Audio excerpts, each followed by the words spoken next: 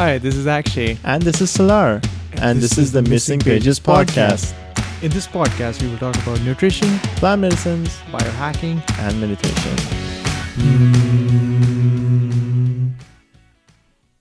Today's guest is Alina Kufchinova.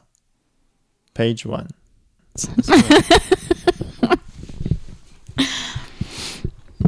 You can start, obviously. So let us Mister. know when we're live. Well, Are we alive? No, we're alive. We're alive. So We're alive. We've been alive for a long time. let's good. go. Alrighty, this is officially our first podcast with our amazing guest who just came from Costa Rica, Alina. I can't spell your last name. Pronounce your last name. Hi, it's Alina Kufchinova.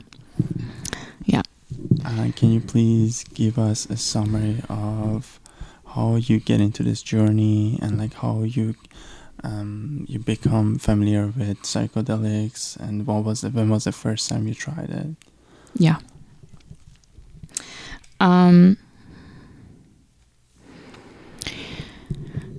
think psychedelics is a very small piece of a much, much bigger picture. I think people are getting very excited about the psychedelics because it's such a radical human experience. But I think that people are hungry for it because we've been disconnected from our spiritual paths, a deeper sensitivity to ourselves. We've began to live in our heads, be disconnected from nature. And we are nature. I have been on my personal path since I was 17. It was something that I was kind of thrown into. At 17 years old, I just graduated high school at the time, and I took a trip back to my motherland, which was Russia, which is where I was born, and I haven't been there for 10 years at that time. And while I was sleeping there, I had this intense dream, and in the dream, I was back in Canada, and I had people walking around and telling me, oh, there's going to be a solar eclipse. There's going to be a solar eclipse. And the dream was normal. And at some point, somebody that I was walking with, I remember the person, but he pointed up and he was like, oh, look, there's the solar eclipse. And in my dream, I look up at the sky, and this thing grabs me and pulls me into this world that is so much more real than real life. It's the most visceral, most awe, most personally breaking thing I've ever seen. And what I was looking at, I knew, was all of the knowledge of the entire universe right before me. And what it looked like physically was this huge red planet engulfing the sky. And it started to draw these patterns in golden fire all over, like a map of the world, of our universe. And I knew from the core in my heart, it was just this, it was like this portal open up in this awe, like I'm looking at God itself, like all the knowledge of the entire universe. And I was looking at these patterns, and I focused in on one of them, and it pulled me into this timeline where I was witnessing someone be born and live through their entire life and die. And the moment that the person died, I snapped back into the reality of watching that whole planet and the patterns, and I realized that entire lifetime happened in less than a millisecond in that reality. And in that moment, I was like, holy shit. Like this is so important. These patterns are so important. And I was overwhelmed with this feeling like, oh, I got to remember them. And I remember I looked at it and I started to focus on the way that it curved, and I wanted so badly to remember it. And I wake up. And I knew I was pushed out of that because I was trying to hold on to it. I knew it. And I was like, holy shit, what the fuck? That's crazy. I can't, what was that,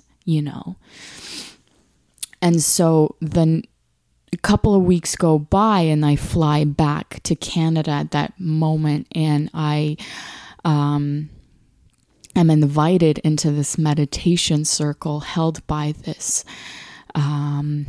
healer woman, this intuitive person. And we get together, and it's a group of a bunch of young people around my age that have also gone to high school with me. And it's just guys, and I'm the only girl. And then there's this woman, and she's like, I've heard of her, and I had all these expectations, and what I saw, my mouth dropped.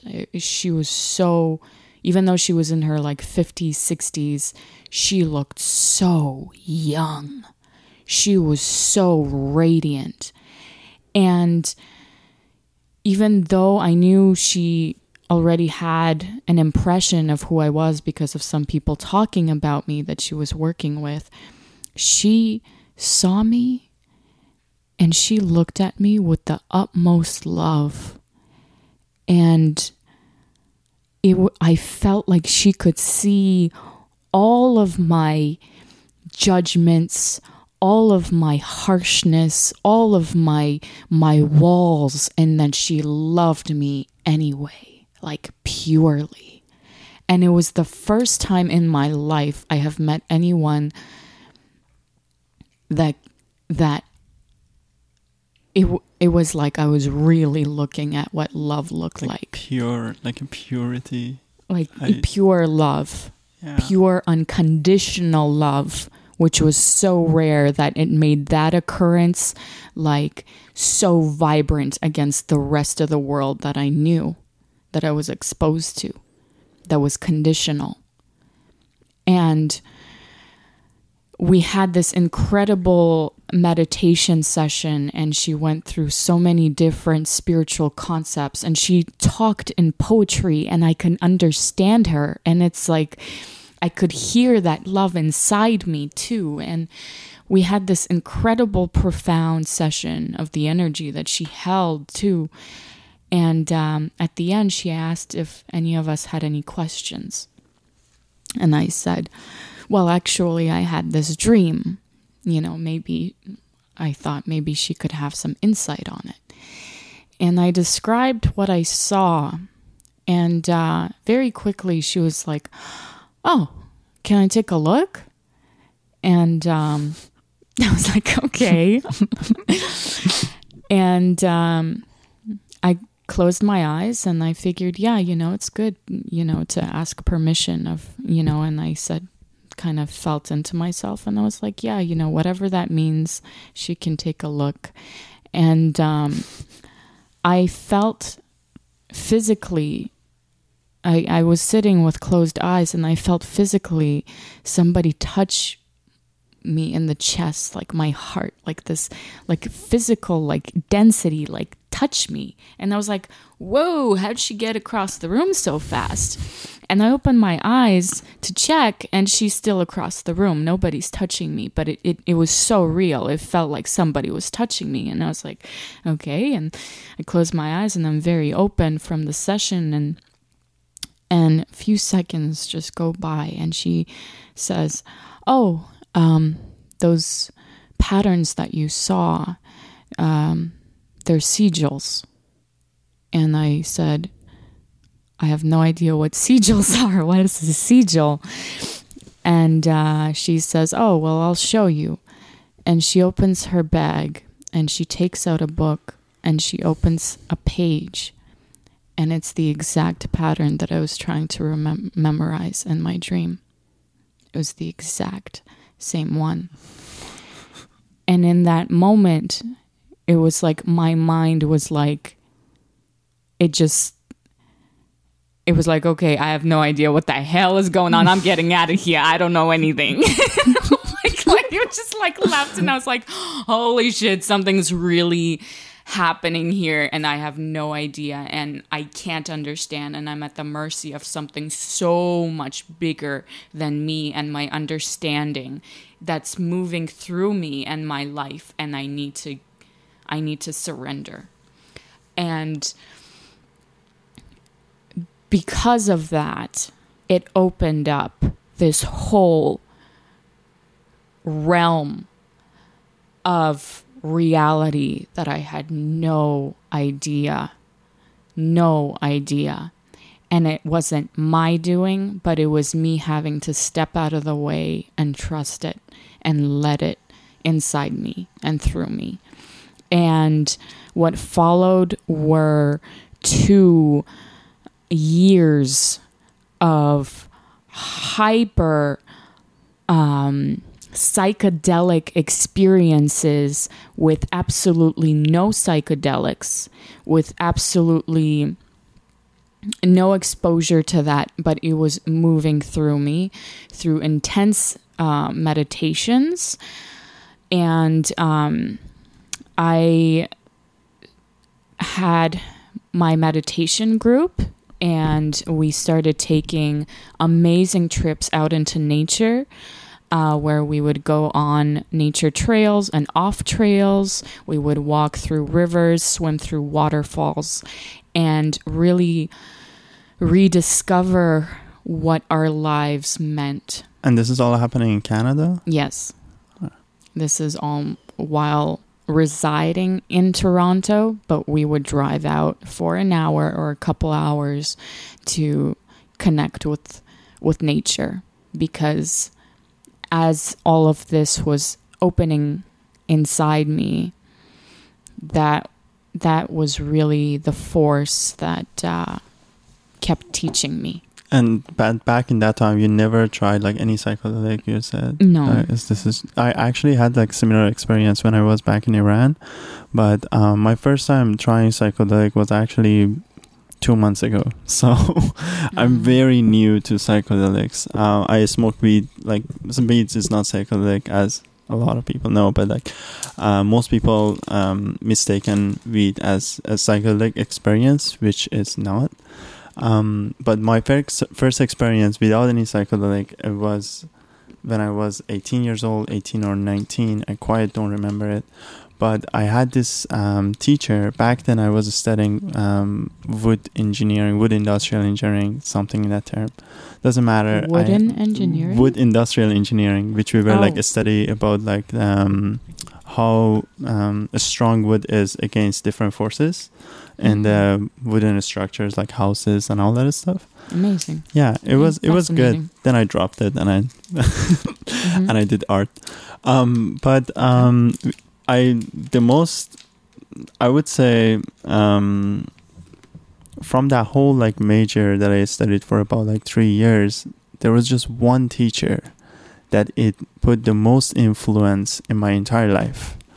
And that was the first time he introduced me to this whole world of like, I don't want to say supernatural, but it is kind of supernatural. It's we can put it in a way like saying this is an unknown world to all of us that we just need to discover. And like, there's so little research is done about this, and there's so little people around us that we really need to seek and find them, and just let them lead us to what they know, and then we take the journey and take it further and kind of like mature this whole thing. I have to say that with psychedelics and even understanding the reality and the mind, there are thousands of years of teachings and tradition.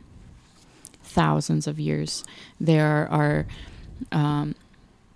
people that have dedicated their lives, that have studied it, that have been born into lineages that pass on this teaching. It is not part of the world of science, yes, but there are tribes that work with medicine that very much intertwine their experience of their identity and their reality and the medicine that they carry, and honoring the lineage into which they were born in order to carry this thing forward that has been developed for thousands of years. If you look at Buddhist teachings, thousands and thousands of years of studying the workings of the mind. Now, this thing is so intricate, so logical, extremely logical teachings. It's like the science of the mind. And not just taken by, an average Joe that just meditates, which has immense amount of wisdom. Yes, but there are people that have gotten degrees where you have to study for 20 years, yeah. And really understanding the intertwinedness of our minds and our realities. In Persian Empire, so this teacher of mine told me like there are some symbols that you see in like the Persian history and Persian Empire that they repeatedly use these in their architecture and structure, and you see that, and like sometimes some historians, they say, oh, these animals back then they existed, but they actually didn't exist. There was just like some patterns that like started like and shaping like an animal, and people like relating those to the like, oh, this must be an animal, because they didn't really know these patterns. Now he gave me like a string of this, and it was like, this is unfortunately I don't have like the best data about this, and the reason is because I grew up in a country where unfortunately religion and the Persian Empire history, they were always like contradicting. That's why a lot of like the information in between lost. But one of the experiences that I had was there was this guy. He was living 500 kilometers away from where I was living, and my teacher took me there. And we went to his door, and he like to knock his door. And at some point, we got to his house and all that. And his wife opened the door. He was like, "Come back in a month." And we came like far away, and she was like, he's like in his own journey. He cannot respond to you guys. Like you just have to come back. I'm so sorry. Well, she kind of like sheltered us for that night as a hospitality, and like we spent the night there, but the day after came back for a month. And then my teacher told me, Salar, like you just don't say anything, just observe, and like just like be the observer. And the whole conversation, all that stuff was happening. They were talking about the third eye. They were talking about that seeing through people's heart. They're talking about, and without even like saying anything, this guy would have like told me, "You're gonna get out of this country at some point. You're going to a long trip." And I came to Canada like 10 years ago. Back in that time, this is 3 years before that time, and I had no idea that like this is gonna happen in my this just like wasn't the plan. And he was like telling me all this stuff. You're gonna completely have a different path than the path that you're having right now. And I didn't say anything after that. I was just nodding like, okay. And I was a little kid, but it really raised my curiosity. And there's another, I got interested in reading books about it. And one of the like maybe intro books that got me really interested is Paulo Coelho. And you probably have read all these books, and yeah, and I read all these books in the translation, in Farsi translation, and there was one book before the Alchemist that I don't know the name of the book, but it's his first book. The Pilgrimage. The Pilgrimage, yeah. But because I know the Farsi name, but I don't know the English name. So, and then and you had some practices in it. It was like, oh, play with the water, play with the fire, and like sit down, do meditation. Imagine a pillar of fire on your left. And then after you do that for like a couple of times, then you imagine a pillar of fire on your right, and then eventually you start talking to your own spirit. So you have two pillars of fire on each side, and then you talk to yourself in the middle. It was weird, which I didn't read the book in English, but the Farsi book, I don't know if like I had a direct translation, but it's a journey of a man who goes through he meets new people to find like his destination. I guess it's like a Christian path or something like that. Yeah.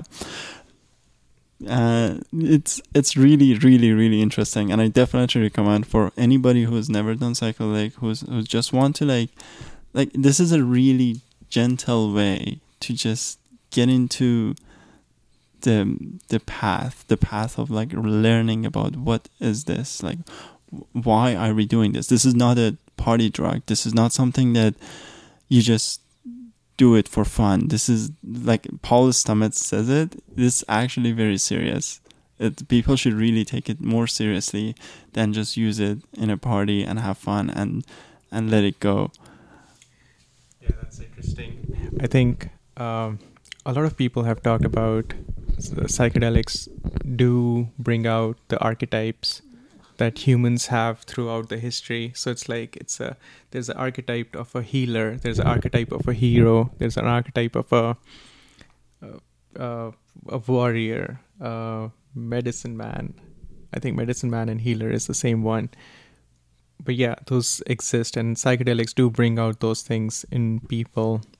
And the other thing is I've also had similar experiences where I met people that had a little more intuition, and they would say things that would come to be true in the years after those brief interactions with those people. And I would think about those people. They knew something at that point. And then there were people who I had meetings with, and they would say, oh, can I see your sketchbook, art book? I was like, I don't have it with me, but they would say like, yeah, you would do something with art and sketch in the future. So I thought you would have something on you. And so that was like this, there was this small interaction with a guy selling grocery, and he said that you'll be doing something with art and design in the future. That was probably like 20 years ago. So that was really interesting. And that's crazy. Mm-hmm. Yeah, this was Akshay Chauhan that was talking. And my name is Salar Salahi. Just like I forgot to do the introduction first. Yeah. Yeah, we were so excited to just jump right into it. No, that's good too, I think. Yeah, these people like this do exist. It's really important that you don't push them away if they come to your path, and just welcome them with curiosity. Yeah. Yeah. So I think just kind of getting into more of my personal journey.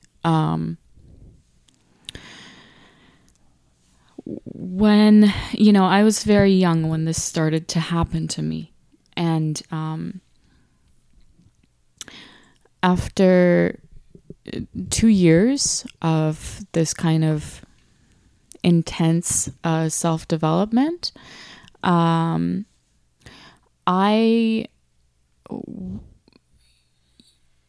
felt like I was connected to something very divine. I felt like other aspects of my being were talking to me, you know. And basically what it created was this spiritual ego. Now, this is something that I think a lot of people warn against, is building this image of self around the experiences, the holy experiences that you have. And even though there was an aspect of myself where I knew on the opposite end I was nothing, so nothing could really touch me, I then enrolled in a conservatory, a theater conservatory, which was kind of like my spiritual purgatory. And what it did to me was actually take me out from this height that I was like flying in my life and in my consciousness and in my sense of self and all of this. And what it did was it took me and smashed me to the ground and invalidated everything that I was, and invalidated and made me feel unloved and unsupported and not safe. And yet I was trudging and purging my life through this experience. Yeah. And what happened was, I remember this distinct moment where we were doing breath work and doing voice work, and I realized that I was a human being. And I wailed and I cried, whereas before I thought that I was God. And I was actually a human being. And it was so fucking tragic. And I graduated. I mean, it was a very highly competitive program. Like 500 audition, 35 get in. Every semester they kick off people, 12 to 15 graduate. And I went through this process and I saw a lot of people break down emotionally, spiritually, everything, me included. And I left and I felt empty. And it took me a very long time to start putting back the pieces of myself. I mean, where I was flying before and now I'm literally a broken, like psychologically broken person. And I didn't know this at the time of how important that was for me and my spiritual journey. And it took me years to understand what was happening. Sometimes things just like, it's like a slap. It's like a slap in the face. It happens and you don't realize it until like years after. And it's important. And what it takes me down to now is a different way that I see my life and the spiritual path is far more grounded. Is very intense, but so much more grounded. And it's very important because a lot of people kind of get into the mind and into this excited idea of like, oh my God, we're an aspect of God and like we're just flying and it's just like all high vibes. And it's like, it's actually not rooted. It then starts to create the separation, almost like we are like the divine carriers and we are here to save the world in a way, and everybody else just needs to either catch up or they need our saving, or it's this kind of like story around it. Whereas now getting guidance from elders, really hearing the concepts of Buddhism, understanding the ways of karma, understanding emptiness, understanding that we are emptiness, all of these things, it's like it's completely transforming my understanding of that. And so when it comes to psychedelics,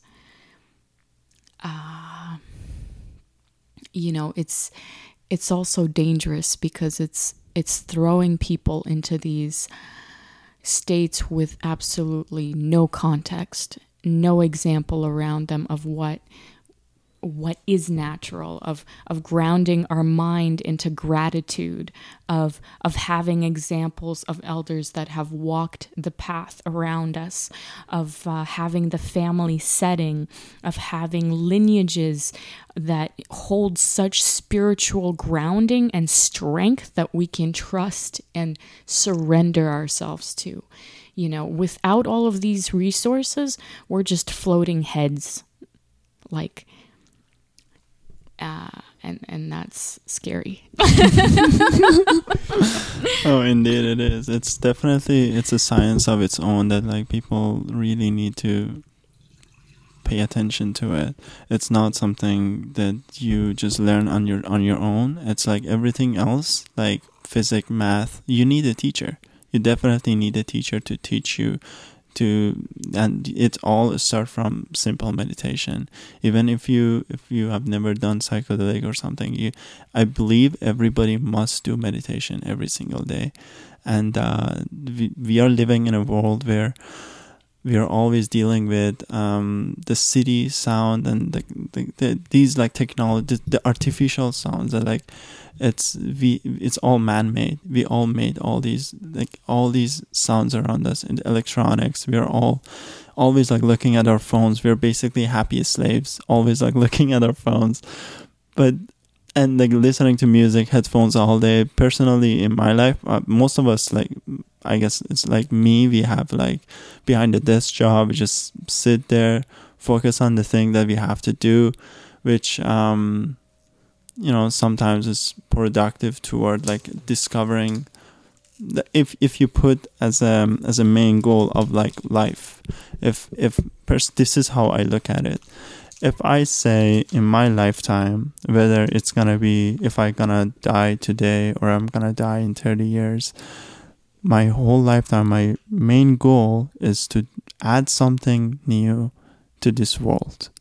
And I believe that should be a goal for every single human being. And like you should find your journey and like fulfill your path, and that's where you find the true peace inside your heart. So in order to get that goal on your daily basis, you're eating certain things, you're doing certain things. In my job, I used to work in VFX industry where I was serving the entertainment industry, and at some point I felt this is not close to fulfilling my journey. This is not close to me serving the humankind or serving this world. This world has given me a life, and I have to serve. And like a colony, I look at the world like we are all the colony of ants, or we are a colony of bees. And if you look at Earth, we are just like, it's just like a planet of millions of like billions planets are in this, and there's absolutely no ego in here. There's like, if a person stands out and be like, oh, I want to like I'm like fair, I'm above all of these things, I'm above all of these planet and the universe, and that could like take that person to a different journey that it's not meant to be. I feel this is really important, that on your daily practice you add meditation, and you think about what you're eating and what you're doing, and how humble you are to other people, how much kindness you're entering your heart, and your impact on other people on your daily basis. You just gotta have like that self-awareness. Coming back to Alina's point, I think I notice so within archetypes there is a famous author, the name is skipping my memory. Carl Jung. No, not Carl Jung. He wrote like 4 archetypes: the magician, warrior, and maybe King. maybe. So in that he talks about when we explore our mind, meditation, we need an initiation into that process. We need somebody who guides us in that space. If you look at any of the Lord of the Rings movies, a wizard, the hero comes into contact with a wizard that shows him a way, and then he guides him through the path. And so I mean, he shows him the good side and the bad side, like the way Yoda shows in Star Wars. And then hero has a conflict, and he decides what resonates with him, and he chooses a path. And I think, again, to your point, these psychedelics allow you to enter into those states, but then you need some guidance in navigating those spaces.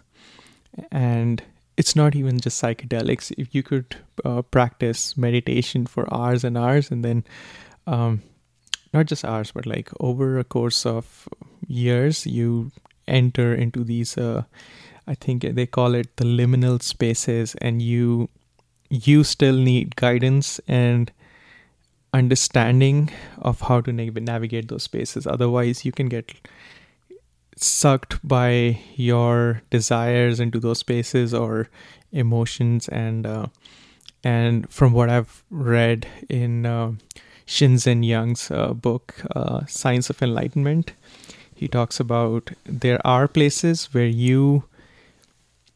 it serves your desire, but it's not something that allows you to go higher into your practice of meditation, which is another reason why I'm doing this podcast, to meet some of those people who have that intuition and who have that knowledge, and they can guide me in the right path and help me explore the deeper energies and all the things that we don't really see.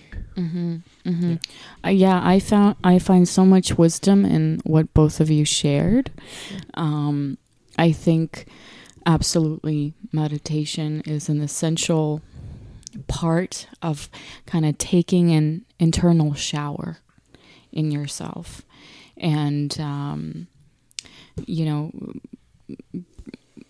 understanding all the psychological, emotional, all of the imprints that we walk around collecting, and just having a space and that reset and that navigation through the archetypes or whatever is happening, or coming to a place of internal guidance where we can really like hear what's moving through us.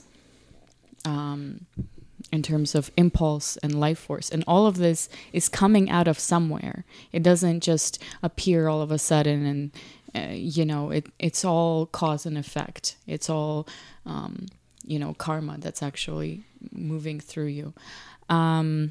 What is karma in your opinion? In my opinion, I don't have an opinion about karma. I just... I listen to the guidance of one of the Buddhist monks that I have a really strong connection with is Geshe Michael Roach. He's a Westerner who's I think he's the only one that has graduated as a Geshe after 20 some years of study. And the way that he explains karma and emptiness is finally in a way that I'm really starting to understand.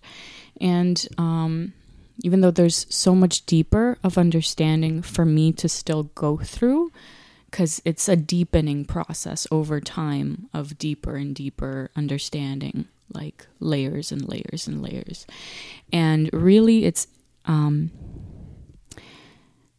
karma is any movement in the mind. It's any movement whatsoever. And everything in your life is your karma. Everything that you see, every person that you meet, every thought that you have is karma. And it comes from the movement of how you have treated the other in the past. The other is a perception of the other, but it's real as well. And so this creates ripples, and it comes right back to us. So what he also does is he kind of breaks down the rules of like how to plant karmic seeds. So if you're harvesting a certain kind of energy or something that you want to attract in your life, you have to plant the seed in the mind of another. So actually, if you want to have a successful business, you must find somebody who's also striving to get one and help them achieve it. And there's certain other meditations on top of that to help you create the karma in the world so that energy can come back to something. It sounds like to me it feels like when you use the example ripple, it looked like there's a sphere we have, like if we use Earth as an example, and then when there's a drop happens, and that drop, it's like if you are the drop, then it just like goes on Earth.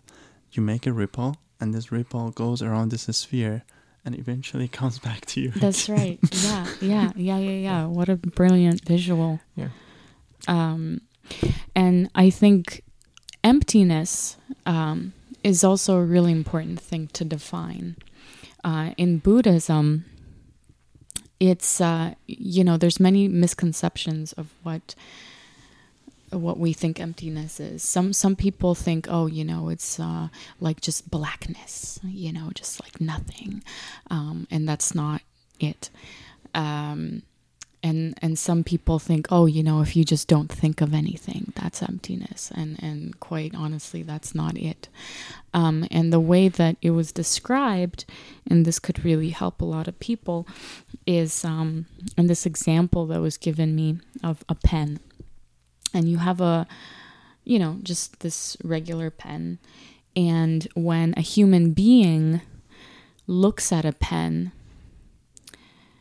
the moment that he sees it, a karmic seed opens up in his mind. And he sees a pen. So an object that you can write with, and do all, make art or whatever. And that's the pen. He sees a pen and you just can't help it. And, it's real. That's a real thing. And then a dog comes into the room, and the dog looks at the pen, and this karmic seed opens up, and he sees a chew toy. And he's like, fuck yeah, Yeah. And is that real for him? Yeah, 100%. Like that karmic seed, super freaking real for the dog. And he'll never, ever see a pen unless he takes the pen and starts trying to like write with it, It will always be a chew toy. Now, if both the human and the dog are in the room, what is it? Well, it's both. And it's both a chew toy and a pen. And if, the human leaves, it's a chew toy. And if the dog leaves, it's empty. It's completely empty. It's not a pen. It's not a chew toy. At most, it's just an object with a certain kind of density and a certain kind of color. Taking a space inside another space. Mm-hmm. And, in accordance to quantum physics, it might not even be in the room anymore. We don't know. So that's emptiness as defined by Buddha's teachings. Now, to hold the understanding that everything is empty, including ourselves, including the meaning that we put on anything. So if we pay somebody with money, that means something in our world. But if we do this knowing that it's also empty, we are creating incredible karma in the world. Knowing I'm empty, you're empty, the money's empty, and I'm giving it to you, amazing karma. As opposed to, oh, this really means something, and I'm like, I'm really losing something and you're really gaining something, and all of this story, this karmic story that we have. No, if it's empty, you feel the difference in your soul and spirit, this knowing. And it's very important because I think it can ground us into what's actually happening here. That makes so much sense. Yeah. It's crazy. When you think of money as empty, you start to explore more of experiences and not think of money as just money. It's just a way for you to get more experiences in life, and the value of money just diminishes. You are weighing an equality of an experience versus the monetary value. And I think coming back to so many things you have said in so far, I think it's like for the uninitiates of Tibetan Buddhism, Tibetan mysticism, it's going to be completely new. I heard this a decade ago, where some physicists had said there is a poetic beauty in Buddhism which only a high-level physicist can understand.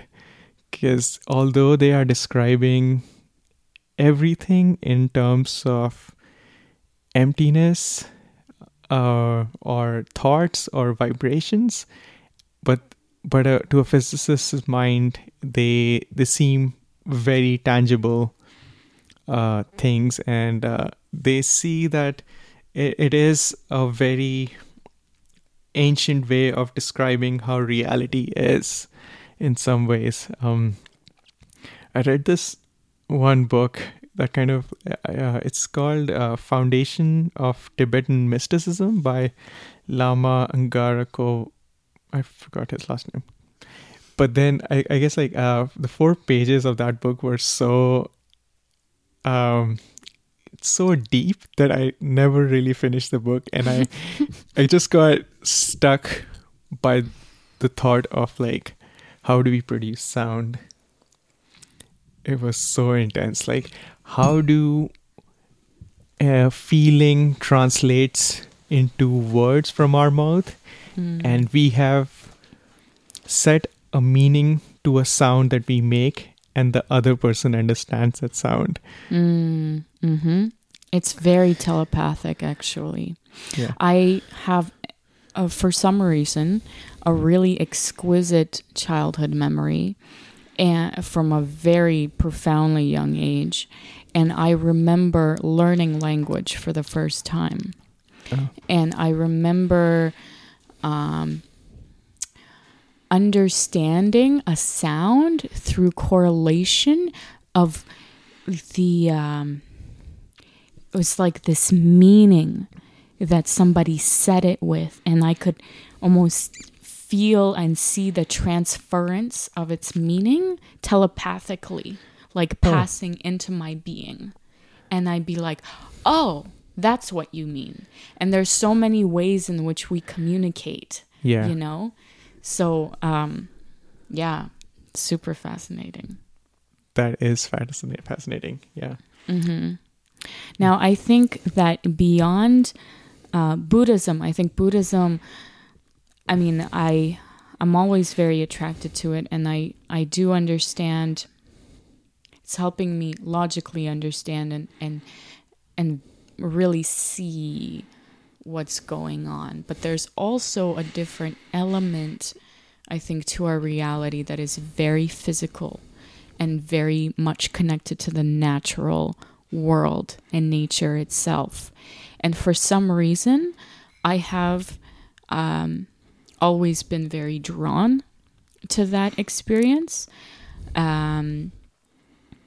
of listening to the wisdom of nature, like the conscious transference of intelligence and energy and patterns, and being able to learn also through physicalness. In the aspects of myself when I've felt like my mind and my emotions and everything broke, the thing that I went to right away was physicalness. Rediscovering myself in the world through movement and dance, through going back into my body, through grounding into the physical, element, and that being the root of my being. I think that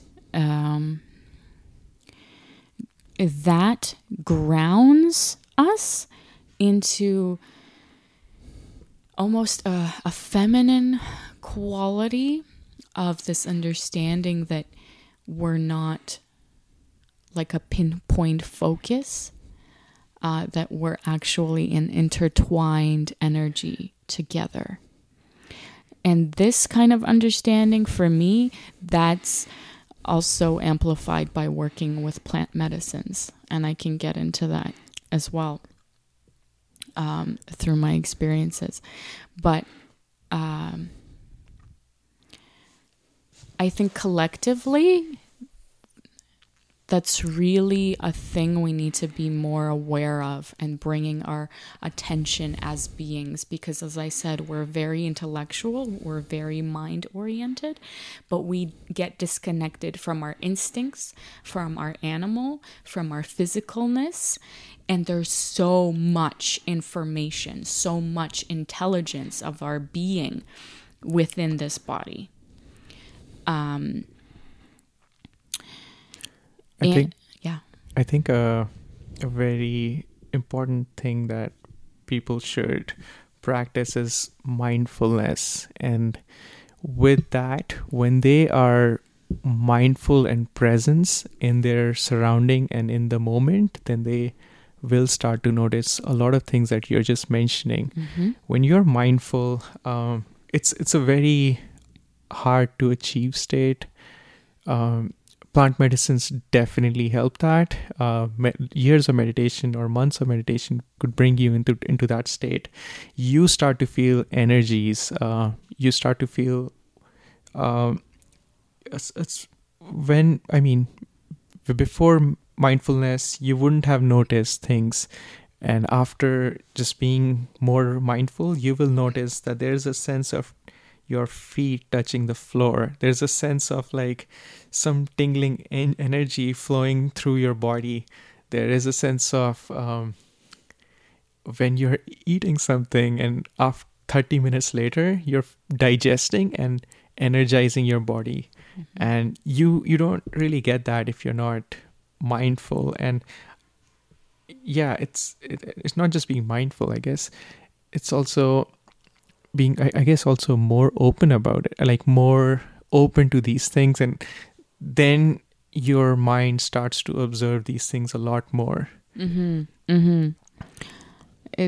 That's such an important aspect, which I think brings to the point of that mindfulness and awareness strivance and practice being so important as a prerequisite in taking any plant medicine, because plant medicine will only enhance what's already there moving through you in that time and space in your process and your life process.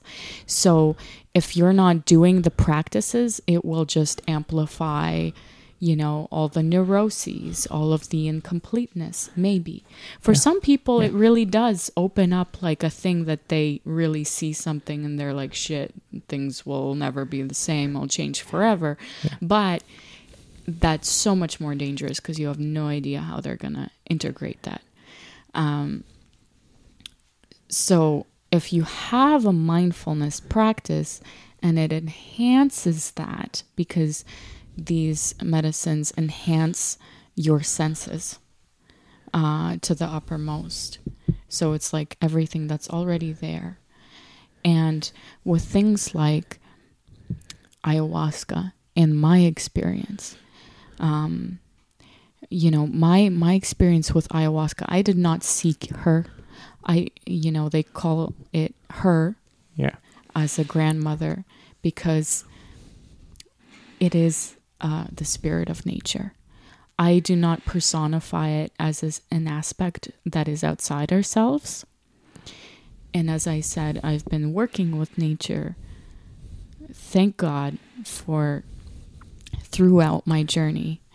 So for me, being gently guided into it through the guidance of people that have been, passed on this medicine through the Amazon tribes and the lineages and understanding and getting the blessing from those tribes in order to carry that medicine. And the medicine chose those people, and they've been doing it for over 20 years in blessing and carrying this in a very particular way. So, these ceremonies go all throughout the night, and you get tiny increments of gently starting to allow the medicine to meet your biology. And it's like you don't even feel anything, and you're just being carried by the music that carries the prayers of the healthy mind that is in complete alignment with natural forces. It reinforces that as an example for you to let go and allow that to wash into you.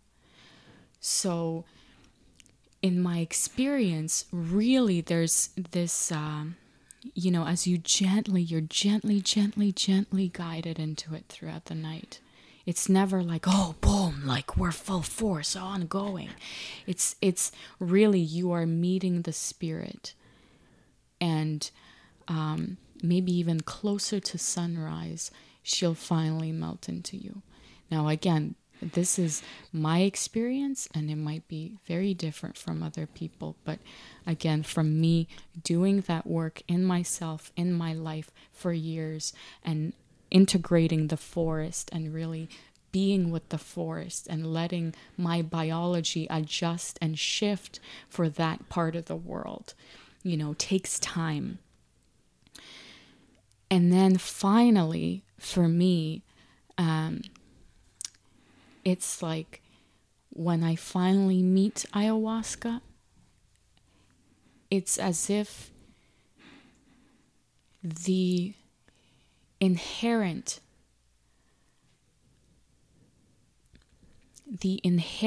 senses that are our birthright to have, but we have been cut off from because of trauma,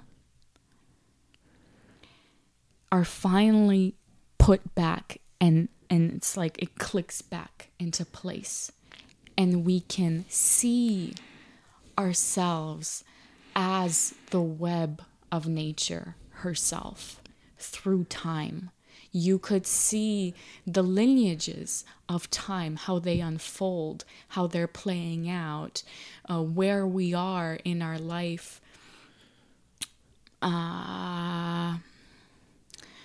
woven into this cosmic web. All of that becomes apparent beyond our life, because it's like the senses are plugged back into where they belong, And it's like, how could we possibly even have been cut off from this? And for me, it was very apparent that there was a severe trauma period where it's very natural in nature and how it's written biologically. You could see that in a dangerous period, only the awareness and all of the nutrients and all of the energy go back to like the vital aspects of our sensitivity, of our awareness. So it's time now to allow the fear and the resistances go, so she or the spirit can enter and we can give ourselves up and reconnect to the natural web of life force that's actually is us, but is far fucking beyond us. Yeah. You know? So Terence McKenna used to call this, these plant medicines scrub our cultural conditioning and bring out our true selves. And there's a lot to unpack in what you said. I've heard similar stories of ayahuasca experiences, and Salar, to give you a bit of a overview, I think. So ayahuasca is considered a grandmother. San Pedro is your grandfather, and psilocybin are children that guide you. The niños. Yeah. And so the lesson that these plant medicines give is similar to grandmother, how a grandfather would talk to you, how a child would talk to you. And this is primarily the reason why we're doing this podcast. Is there is so much knowledge that people have acquired through these plant medicines. I'm not sure if it's a voice that emanates from inside of the people, or if it's an actual... It's not necessarily a voice. It's a conversation inside your soul, and the information gets transferred beyond language. It's like an inner knowing that opens up and funnels into you, depending on where you are in your life and what you're ready to receive. All of that plays a role. When I was also in the ceremony, once again, I was in the forest, in the jungle for months before that, integrating and giving myself over to nature, melting into my natural processes as an aspect of her. And people from all over the world fly in to do this ceremony in the proper way with these people. And seemingly coincidentally and at random, were placed in our seating, our individual names. And on my right, I had a friend of mine from Toronto that just happened to be there, placed right beside me.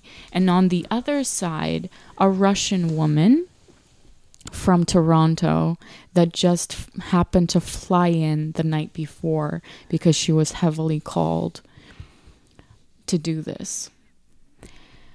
Now, lineage work is a different aspect. There's a reason why you're born into the culture that you're born into, that you carry the family that you're born into. All of these things are intricately woven puzzle pieces like you wouldn't believe. And for me to be with these women was vital and pivotal. Now, what I saw, the Russian woman that just flew in, I mean, in Toronto, it was blizzarding. you know, she's all of a sudden in this jungle, you know, in the middle of nowhere doing this plant medicine that she's never tried before with no integration period.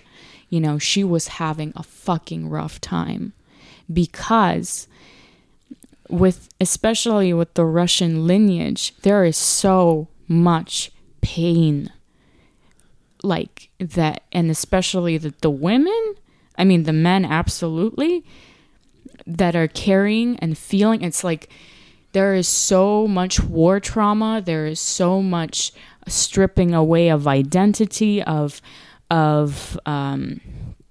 bloodshed, of manipulation, of just like really fucking like shit that you just have to sit with and feel and let that pass through, because it gets carried on, because the soul needs time to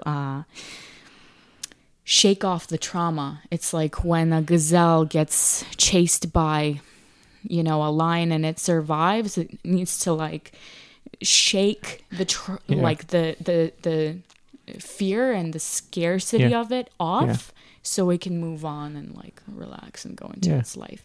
There's this huge imprint on the soul that happens through these periods, and it's waiting for a safe time to be felt and let go.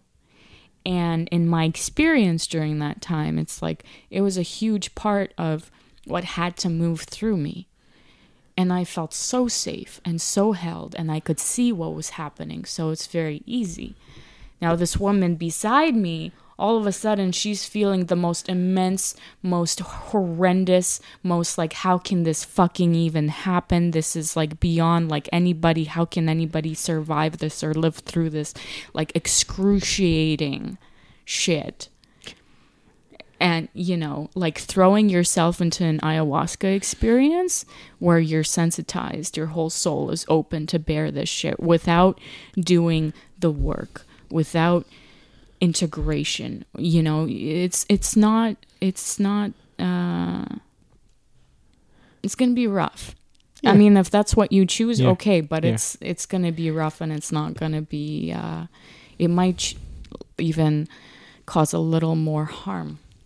Do you know what happened to her after the ceremony? Like, Well, she, you know, she's a brave woman. She shared her experience in the integration circle a couple of days after. You know, we all come together and we get a chance to share, if we want to, any insight in our experience to help integrate together. And,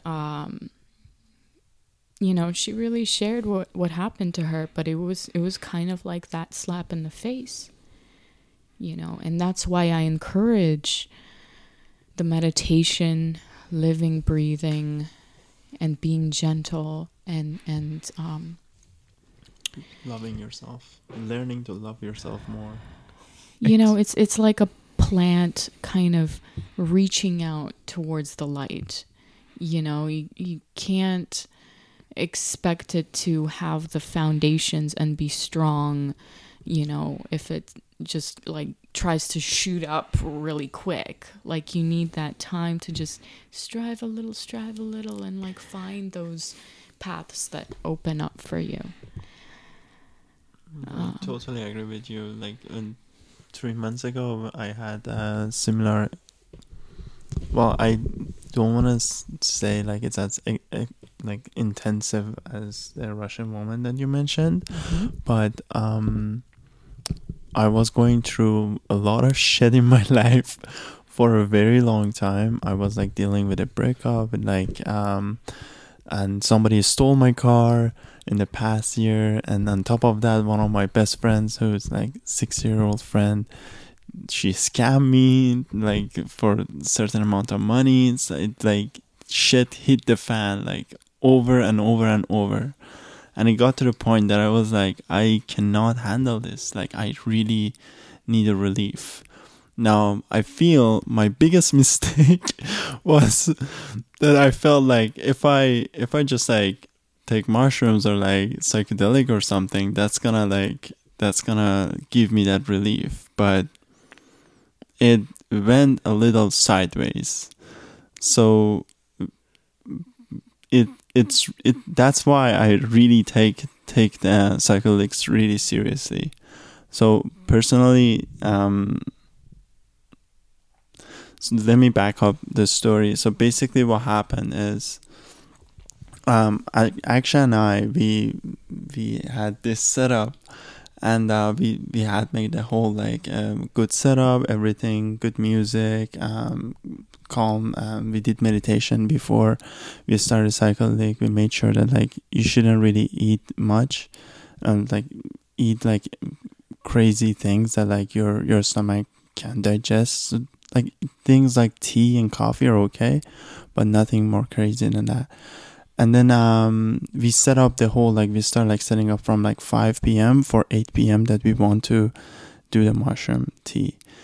So we started this and we did 3 grams, close to 3 grams each, which is not a really high dose.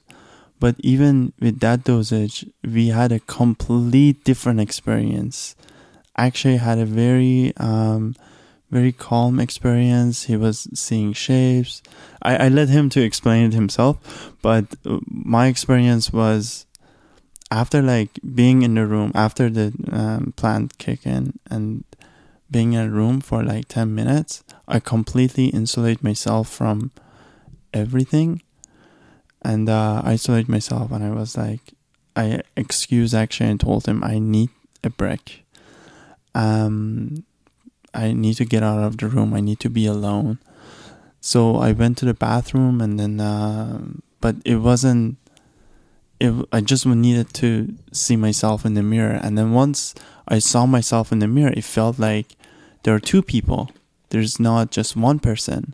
And there's so much of confliction started like going on. There's a lot of, I start seeing like the person that really hates me. Like I felt like so much of hate within myself, that I hate myself so much, and I saw that in the mirror, and it was really hard to connect with that person. So, but my curiosity, because of whatever reason, I had this curiosity that like I really need to really find out right now what's going on. And there is no other time. This is it. This is what you got, and this is what you should do. Now, putting all of these on the side, like I am seeing all the patterns and everything around me that is like swirling, and like my hair like is swirling. The tiles and like the patterns on the tiles, they were like, it looked like they're 3D. They're moving around. Everything was moving. Even like the face that I saw in the mirror, it was like it was moving, and I felt like. It's for like milliseconds I felt like, oh, this is not the exact reflection of me. Then I remember I went to the kitchen, and then there was a knife that we had, and we cut the mushrooms with the knife. So I grabbed the knife with one hand, and I needed the mirror. And I felt the need for the mirror, and I went to the bathroom again, grabbed the hand mirror, came back to the kitchen, sat down, and I started talking to myself. And I had no clue what these like going on, like grabbing the knife and all of these things is basically things that like it comes to your head, and it's like, I need that in my hand. And then I just grabbed it in my hand. I need a mirror right now. And I went to grab a mirror. And I had a knife in one hand and a mirror in another. And I look at myself in the mirror, talk to myself for about half an hour. And basically what I was saying is, you either have to deal with this person in the mirror right now and like solve all the conflicts that you have with him, or you gotta end it right now. Because this is, if you're going to keep going like this, like to keep hating yourself and like going on that path, this is not a way to live. If you want to live in the way, the fulfillment of your own journey that you want to live, you really need to figure this out. Well, I'm alive, but it was really scary. I was completely convinced that I'm gonna kill myself that night, and I got scared at some point, and then I put the knife and like, you know, put everything in its own place. I have to like, about like took another like half an hour, just sat in the kitchen, a little like calmed down, because I didn't want to also make a interference with Akshay's journey. I put everything and kept everything in the kitchen and came back to the room, and Akshay is still laughing. And the first thing I'm asking him is like, are we in an agreement that we want to still stay alive? Live, yeah. To live. And Akshay was like, of course we want to live. What are you talking about? We shook our hands after that. Yes. We shook hands. Yes, these things are very... they give you the right message at the right time. And I think there was a... coming back to your point of we getting a message right at the moment we need it, I think I felt that after I read like many, I think it was in 2007, I read this book on Taoism, the way of Taoist and all that stuff. In that book, it said if you, it's really hard to go against the current, so you swim with it. And I think I applied that philosophy to my life, and I mean there were times when I would just let things happen to me, but then there were times when I would like try to hold that moment in and like take a step, which is really hard when you become accustomed to letting moments dictate your life. A lot of good things happen, but then you also get flown away, and then there is a point where you have to take control of the situation and okay, now I need to make a decision. There's a fork in the road. Now I need to decide whether I'm going to go with this path or that path. So I did that, and that has brought me to this podcast where I'm talking about psychedelics now. And I think, yes, people who have a strong grip on the reality, where they have like, this is what everything is, this is what life is, this is what reality is, it does hit you really hard. And like, no, this is what the world is, and you're meaningless in some way, and you're a part of this whole big machinery that you have no idea. And yeah, you have to let these plant medicine tell you what the thing is. Or yeah, I'm not sure if this is a voice of, or not the voice, but a message of a plant spirit, or what if it's your higher self, or yeah, it's just so, it's beyond my understanding or anybody. I don't know. There's a different shade of people who have understanding and intuition about different aspects of reality, and I'm definitely at the very low end of that. And that's why I want to interview more people and learn as much as I can. We're all the students, right? Yeah. Always learning. Yeah, because I have met people who are more intuitive, who have said things about me that are so on point, and unless somebody knows me really well, could not have picked up. And those things were super precise, that nobody else would have that. So it's not like reading a horoscope in a newspaper. It's actually like somebody watching me on a security camera, and like, oh, he, like, those people really, like, there are intuitive people that really know you well, even like at a brief contact, or like, yeah, that has really amazed me. And I'm like, yeah, I'm on a look out for those people. It's almost like when Batman realizes that there are superheroes living on Earth, and in Batman versus Superman, he's out to find them. Yeah. I mean, I wouldn't say that people have superpowers. I mean, you go towards a path and you let it touch you, and you dissolve into it. So what happens is that you actually realize that you're projecting. Like, for instance, a little sharing comes to mind when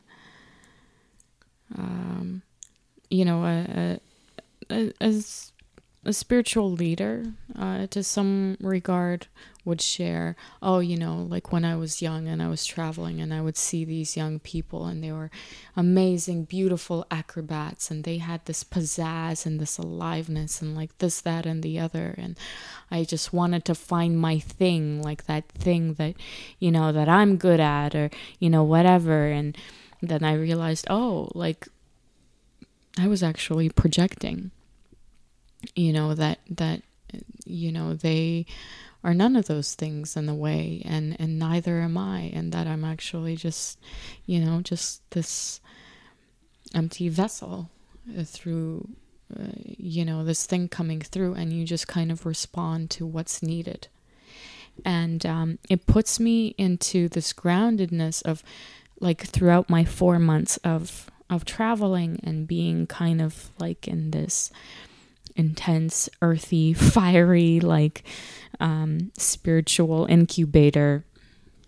I mean, yeah, with a lot of groundedness and a lot of good guidance. One of the most profound things was doing a ceremony with a shaman that came from Colombia. And he was doing something very controversial in sharing, a traditional ceremony also with Westerners. And it's just this time that he got the okay to share the medicine with the people, because it's a very pivotal time in our history right now, and we need all the help that we can get. So it's this particular ceremony called the Vision Quest. And the Vision Quest is like, 4 days, 4 or 5 days of ceremony where certain people commit to 4 years of doing this ceremony. And it's a dry fast. And you're dry fasting, no water, no food for 4 days. You get planted into your spot with that's bordered around with prayer ties. There's 405 prayers that you do, that you prepare, and you get sealed in by your support and the shaman, and you sit in prayer for 4 days, no food, no water. Meanwhile, on the other side of the river, the entire village is doing intense ceremony on your behalf.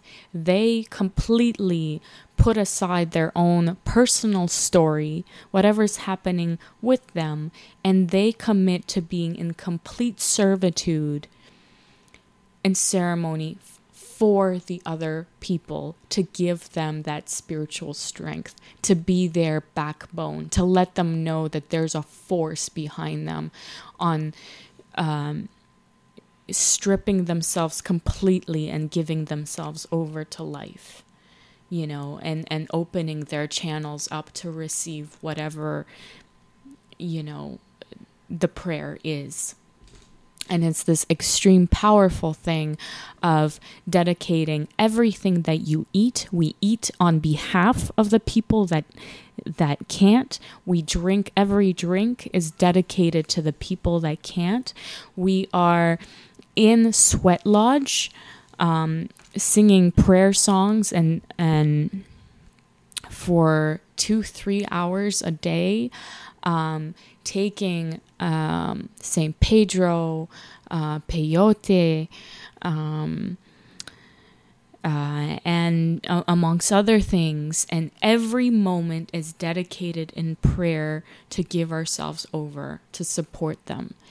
All this for 4 or 5 days. And this experience for me was so profound in understanding what it means to become the living prayer, what it means to live in service for others, what it means, how gratitude is the highest prayer that you can give, what that actually means, what it feels like to step into that and to live into that, and to give yourself over completely in service. That was the most profound teaching. And it completely tied back into the Buddhist teachings and understanding karma and emptiness and what we're doing here, because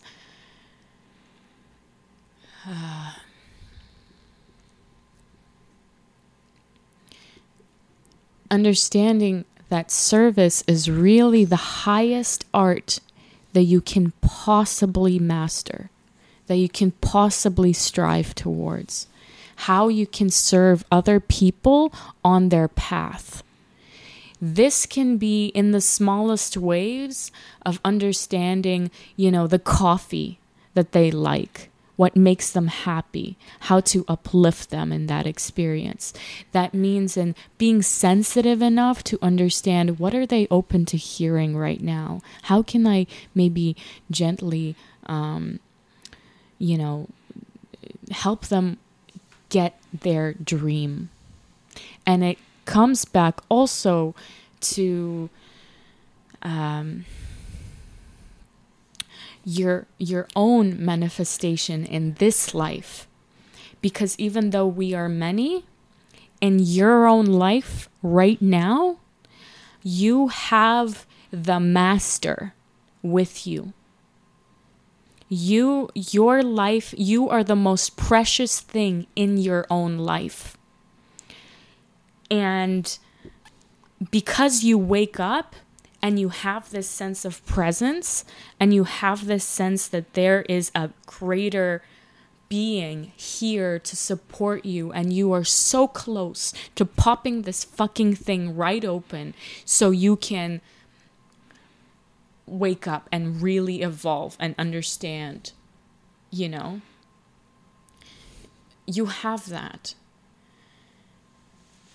But all of this is your karma. It's your mirror. And it's the most amazing tool for you to refine, to adjust yourself, because it's mirroring back to you what's happening inside you. When you see somebody really greedy, for instance, and you're like, fuck, that person is like really greedy. I mean, it's obvious, I'm seeing it. It's their thing, It means that aspect is living inside you. It's... Yeah. And how you can come to heal that is give them the utmost generosity. Plant that seed. Heal. They get maybe like 10% of that energy. You get 100 by stepping into your generosity and helping them feel abundant. You plant the seed in your own mind and their mind, and it's extremely powerful. And what you're doing is also readjusting this internal teacher inside you. And so that's how it becomes also a reflection of that internal relationship. But also, it gives you understanding of the roles that you play in all the people you meet in your whole life. That every act, every thought, how you show up, in a way, you're here for everybody else. You're here to serve. You know, I'm trying to like weave this map that's really like interconnected into like why we're here and why we're seeing the things that we're seeing. There's so much to unpack in that 5-minute monologue. I think. Yeah, it's really hard sometimes to like give into those, like when you see somebody has a lot of greed or something, and to give them like love and stuff. It's hard, but I think when you actually give them love and appreciation, it just heals you as well in some way. And it's really hard, but it does. Yeah, I mean, it does help you. And there was a lot of really beautiful nuggets of information, like knowledge that you shared. And karma is real. So that friend of mine that I told you, like, she took that money. She actually gave me the money back 2 days ago, my entire money. And after everything was like done and all that, she sent me one sentence that like it meant the world to me, and it felt like a relief that like karma is real. That ripple, that plant that like you don't want to hurt people. Like you just, if you plant this inside yourself that I don't want to hurt anybody, I always want to be kind with everybody, and you just be patient until like it comes back. She sent me a text saying after everything was done, she paid me back the money, everything, and this is like 6 months after. She said, can we, I guess we are now friends again. You know, and it feels like, well, money is something that, it's just a tool, right? It's something that you pay your debt, you go through your everyday life and all that. When somebody take that, it's not about the greediness, it's not about that. It's just like, it brings a little bit like suffering in your life. Like a little bit of like negativity, because you don't have that tool to pay your debt, then you have to borrow, then there's like conflict comes after. But like some people, they think that, yeah, now I replace this, now I can replace the value with this as well. But the relief though, it's just, it feels like I felt like, yeah, I was like, yeah, we can be friends, but I need some time. Like I need some time to kind of like digest this whole thing. You can always like, even like your worst enemy that you will hate with like the most, like with the highest feeling of hate that you might have, like you can still, if that person feels that comes back and like with the feeling of like, I'm sorry, like I hurt you, and maybe you hurt me at some point, and can we just still be human again? Can we still have like that heart internal connection? It's so easy for all of us that we go into this like everyday life, and we just don't realize how we are damaging each other. Yeah. And we carry those negative interactions in the back of our head without even realizing that those are like holding us back. Those are like certain blockages, and like, yeah, it's not really affecting us in a tangible sense, but it is affecting us in a tangible sense. I mean, if you deepen kind of readings with Buddhism, for instance, and the workings of karma, that your thoughts, they are karmic seeds. Yeah. So if you are holding on to these things, you're actually, those do create ripples for those things, like your car got stolen. You know, I wonder what ripples of your karma set that out to come back to you in that way. What thoughts you were holding into, the interactions that you kept planting. Maybe it was scarcity. Maybe you wanted something that you saw and you kept repeating that. I don't know. but it works on very subtle levels. And, I'm still studying what that actually is too. I think I really want to come back to this point of gratitude and service, because I think that they're so important to integrate and understand. Part of a Buddhist teaching is kind of exposing this sense that it took an incredible amount of merit, incredible amount of selfless love and compassion to push ourselves into having an alive experience where we can sustain life, where we can sustain consciousness. And it brings us back to the elements, to be able to feel hardness, to be able to have a foundation that we can walk on, to have the current of air and movement in our life, to have a place of sustenance, to all of a sudden, have water, and to have heat and warmth, to sustain all of these things that can sustain an alive experience, that it didn't just kind of pop out of nowhere, that it was something that we as beings coming out of a place where you can be almost born and die instantly because there's not enough around you to sustain life, period.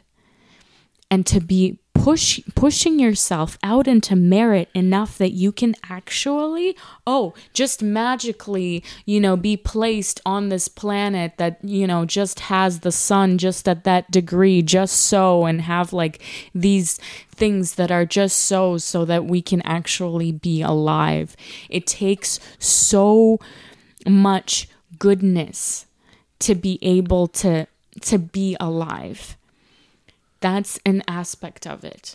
But another aspect that's beyond maybe Buddhist mysticism is to take a very hard look around you and to actually have it be dawn on you how, somebody made this blanket and it transferred it to you so you can have it. Somebody nurtured you. Somebody gave you a smile today. Somebody built this thing so we can experience this. To actually take a look in your life and notice how much is actually happening, how much is gifted to you, so you can actually have this experience right now. And also, the only reason that you are experiencing life as it is right now, also tying back to Buddhism, is that you gave that to somebody before. You have a roof over your head because you built a house for somebody. You have food on the table because you fed somebody. You have this clothes because you made clothes for somebody. Somewhere in your karma, in the ripples of aeons, you have provided all of this, and it's served to you in this way. Somebody made this for you right now, for your life. Through lifetimes and lifetimes, somebody worked and pushed so you can have every little thing around you right now. To realize that and not be taken in awe of fucking gratitude is like you're fucking crazy not to see how amazing this is. It's actually really true. It's like when you like, okay, sorry, so when I looking back at my experience with the car and all that stuff that happened, exactly the past year before that, after my breakup, I became a really negative person. I lost friends, and I was the reason for it. I became super negative. I became insultive.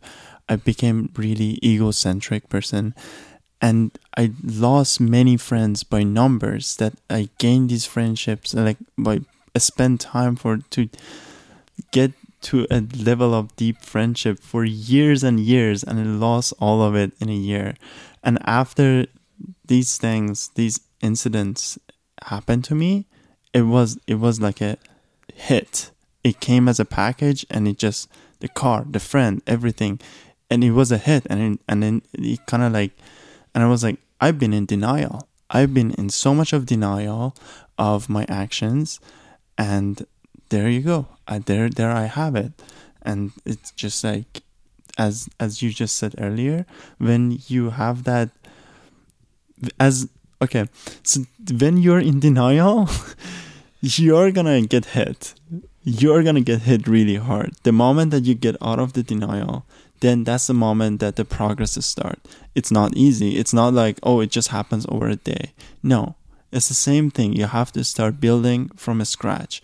You have to start, and it's hard to build from scratch. It's easy to destroy everything in 1 day, in 1 second, in 1 hour. But like, it's really hard to build from scratch. Not just building money, not just building power, but building relationships, building friendships. Friendships that means it has a true meaning. It has a deeper meaning.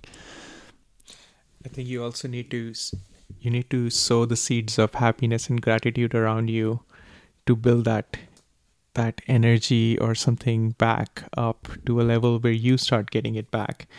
And it is hard, but yeah, these things do work. And when you start being positive, you weirdly attract the same positive vibes. And vibes is not a word that I like, but yeah, you start to attract those vibes, and like you get to meet people who are on the same wavelength and understanding, and it is really interesting and amazing.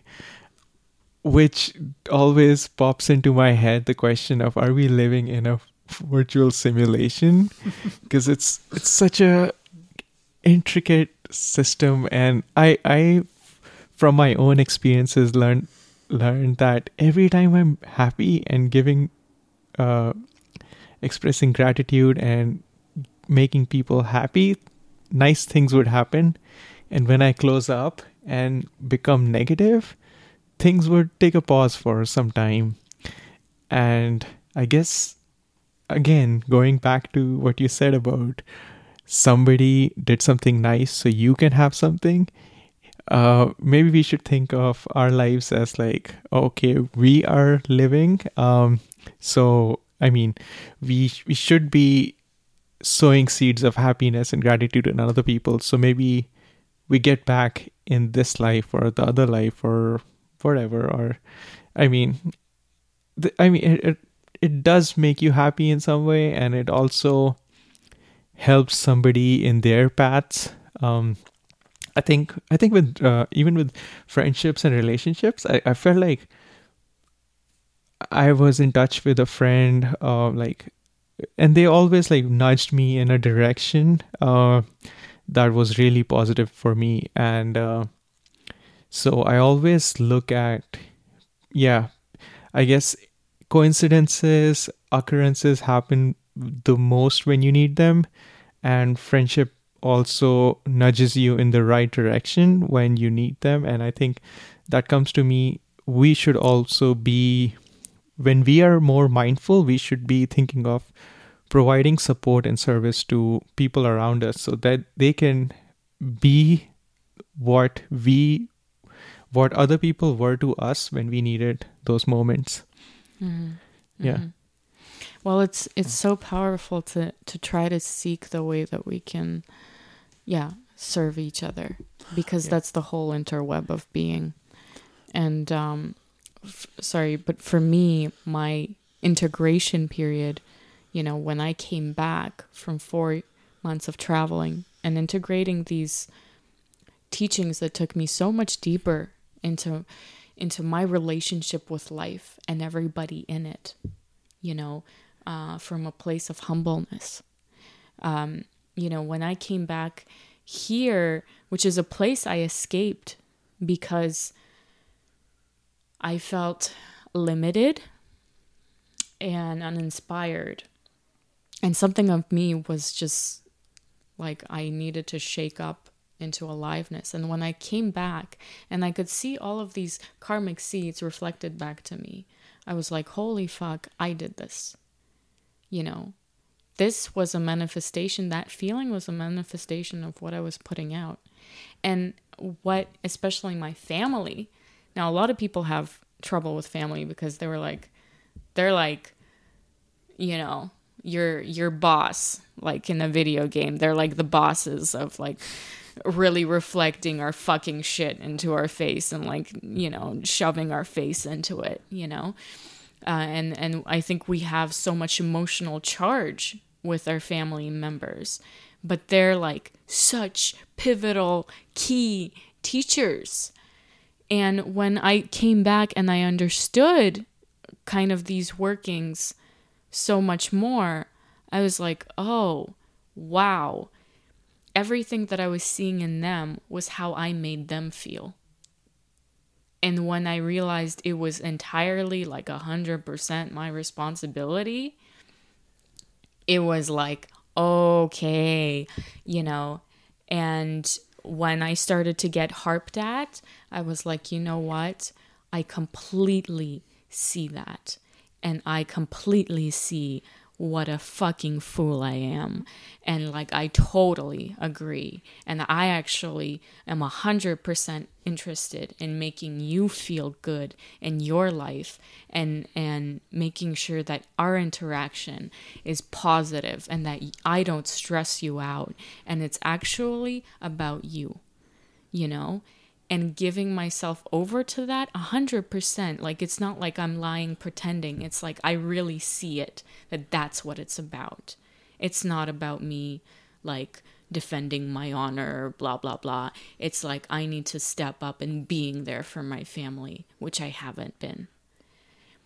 And so when I step into that, fuck, things change so fast. I think that's the most important, approaching your life holistically and deeply listen to where your next teaching is going to be. But I think it's important to seek the tools that have deep roots in lineage, deep roots in time,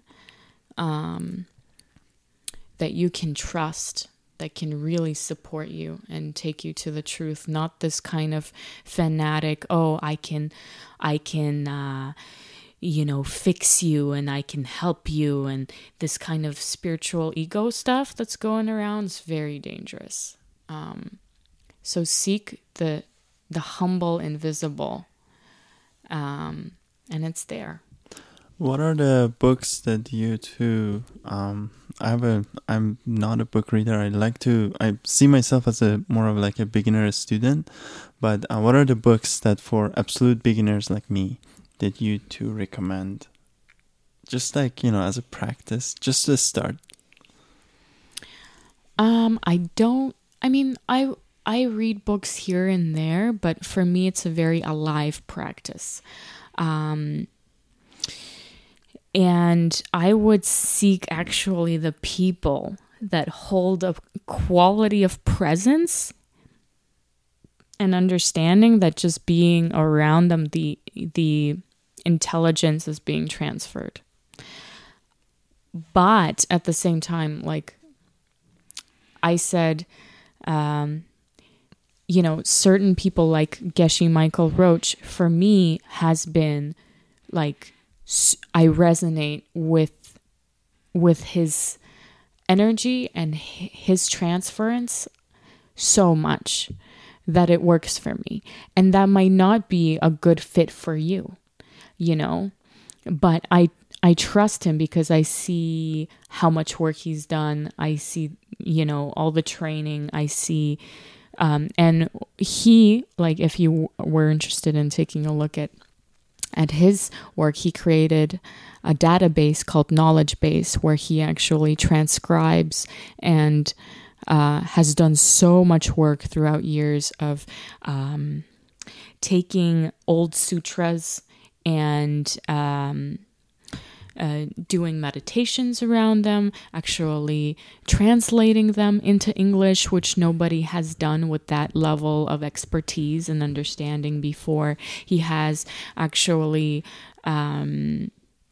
created courses, free, 100% free courses online that you can take, that you can listen to, with readings, with tests and quizzes, with things like that you can take that are super interactive.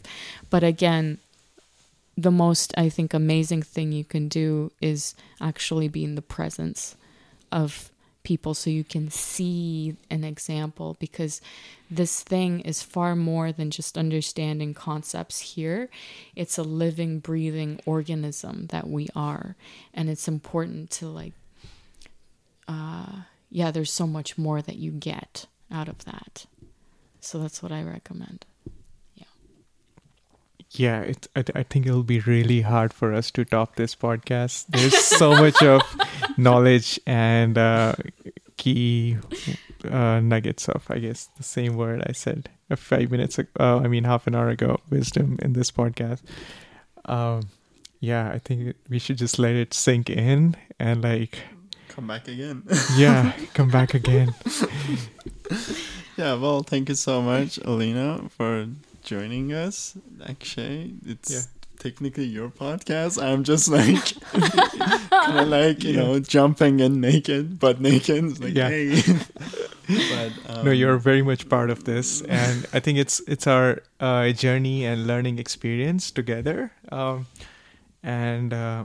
I definitely want you to learn as much as as much as there is to learn outside.